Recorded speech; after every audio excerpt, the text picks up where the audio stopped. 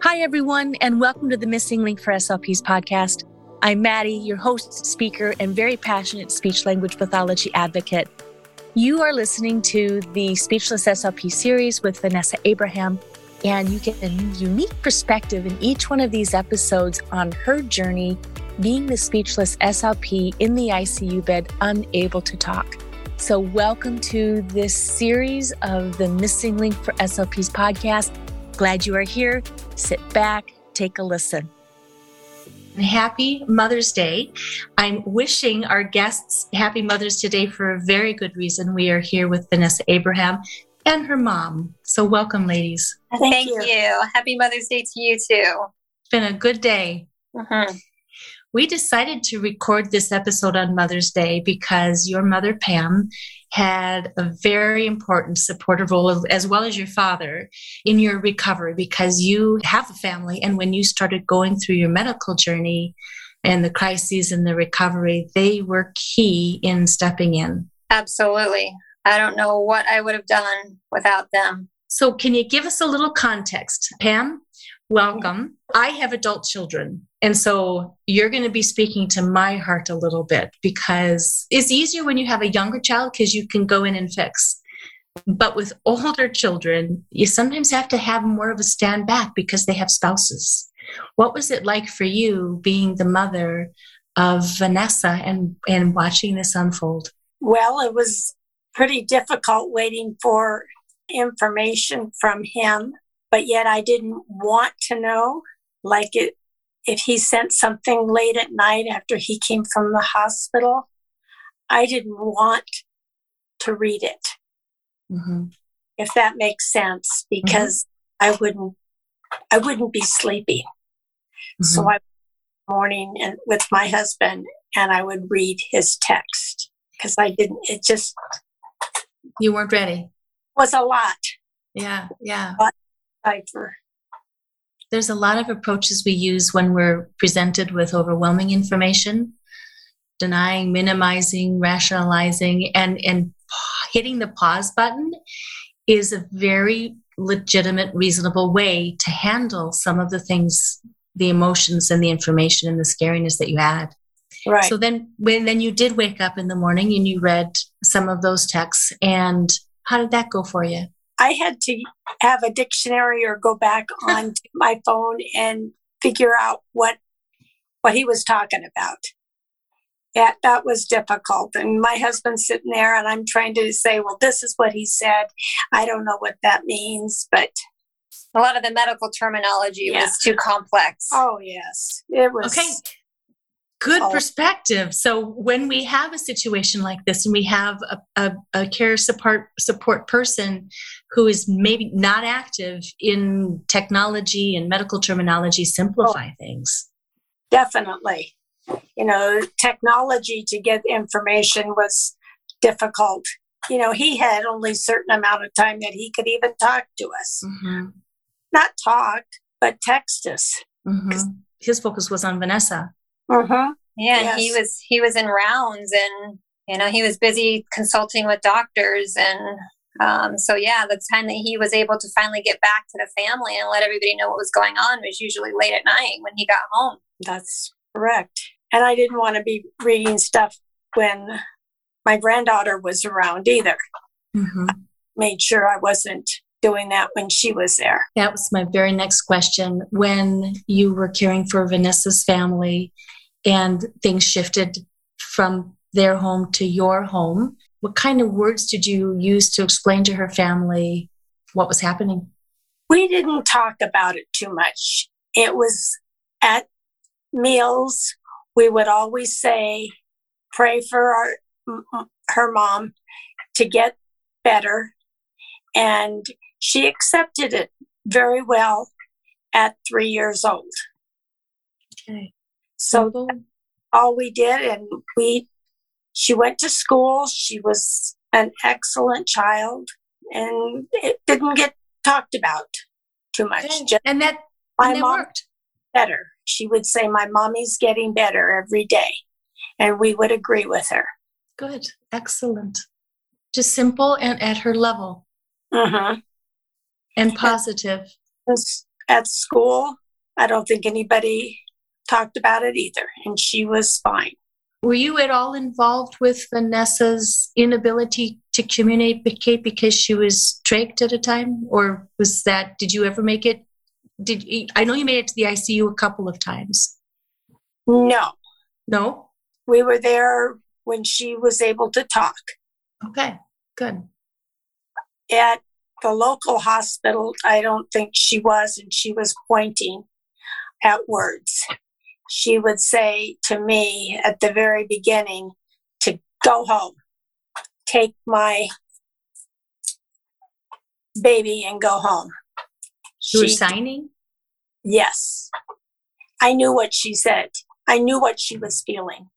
I think that's one of those things that a mom would know. Mm-hmm. Yeah. Mom to mom, they know what the other one thinks and what the other one needs. You know, she didn't want me at the hospital. She wanted me with her daughter. At home. Focusing on that. Mm-hmm. So was there a positive memory through all of this? The whole trial from beginning to end? I know it was traumatizing and hard and difficult. Positive memories? They raised, with the element and everything, a wonderful, wonderful child. Mm. You know, and they kept it from her. I didn't see any negativity on her part through all this. She was never really worried. And I think that was a big part of Vanessa and Dale not wanting her alarmed about anything. And they were great parents through this. We tried really hard to shelter her from the reality of what was unfolding in our family. Yes. You know, it was very difficult to be, 2.5 hours away and not being there. And when we were there, they had Vanessa looking like the queen. And she was the queen and presented herself to her daughter unbelievably well.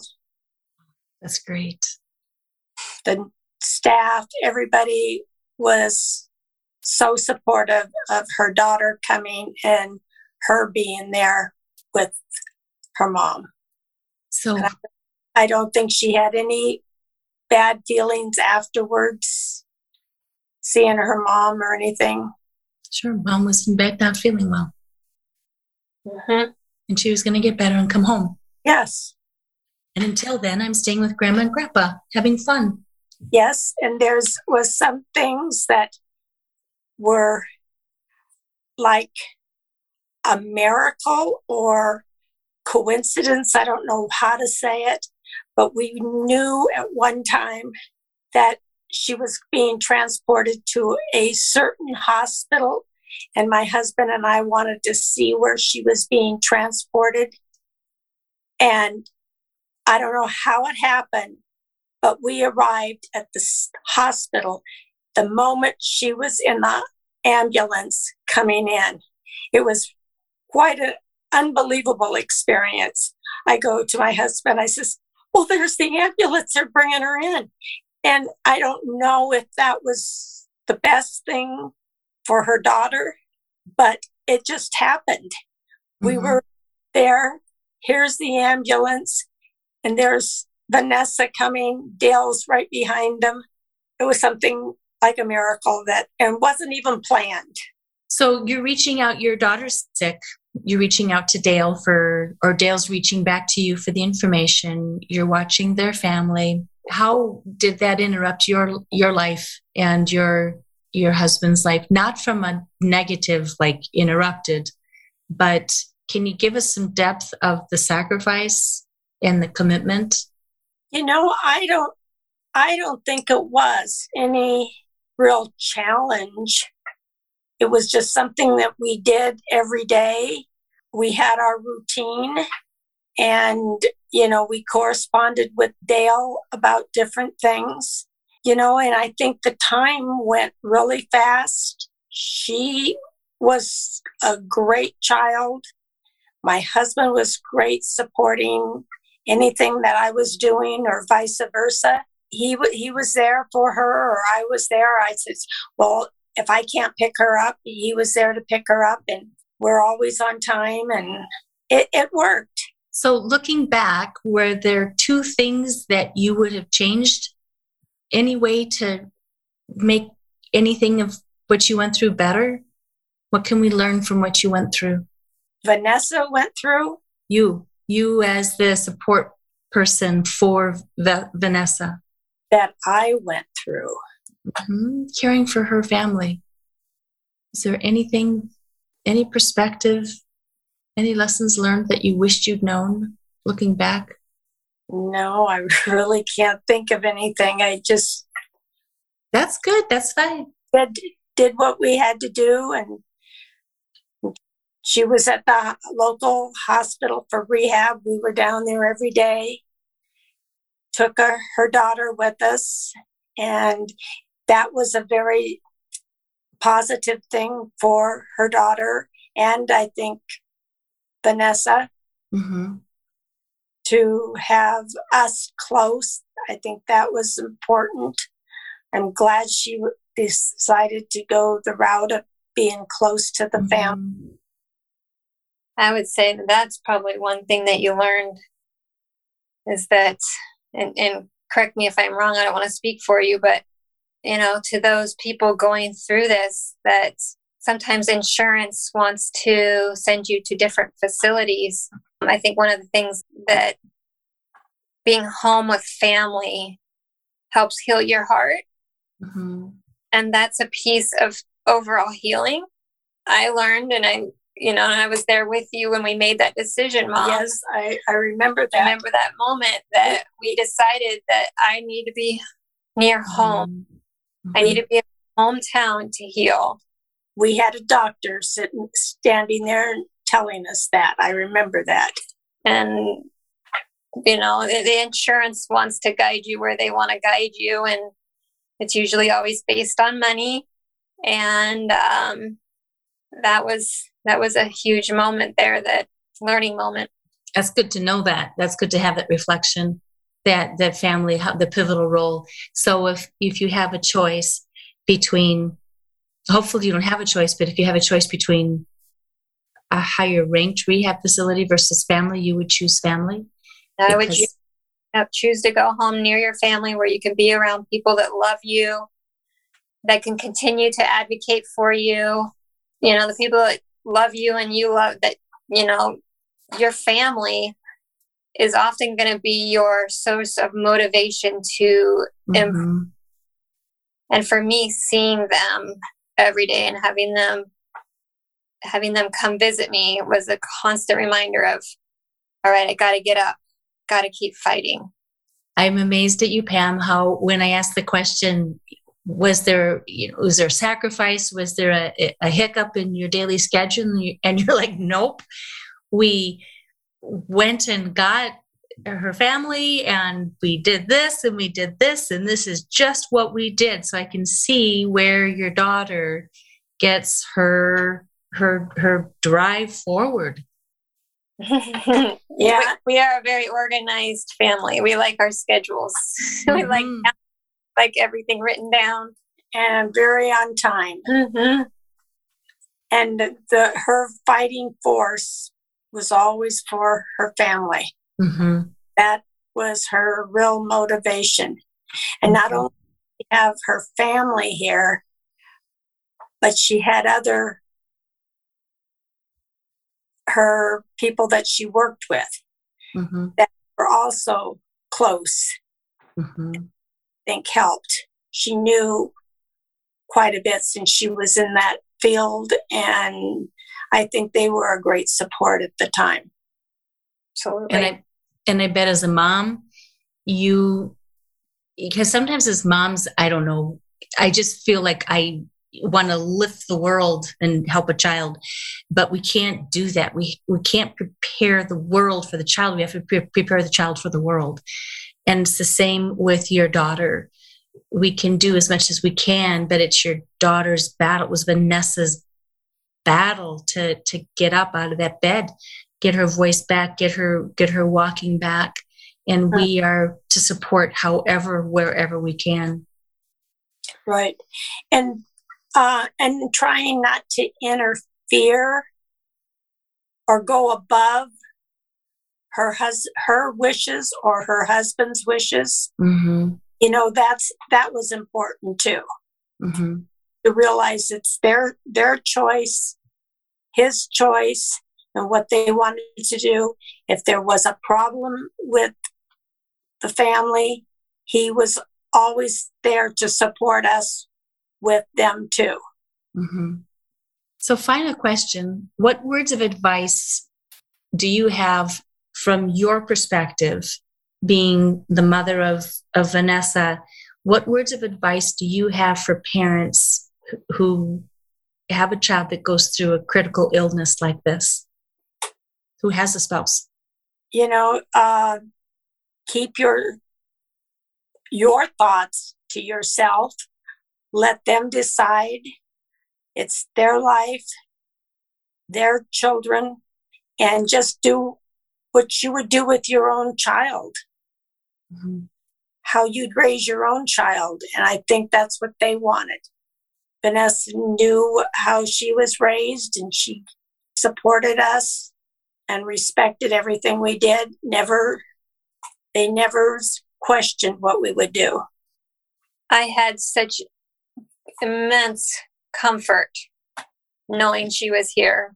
I never worried. I knew she was adored and loved beyond belief, and she was going to be surrounded by the best people I could ever imagine caring for my child.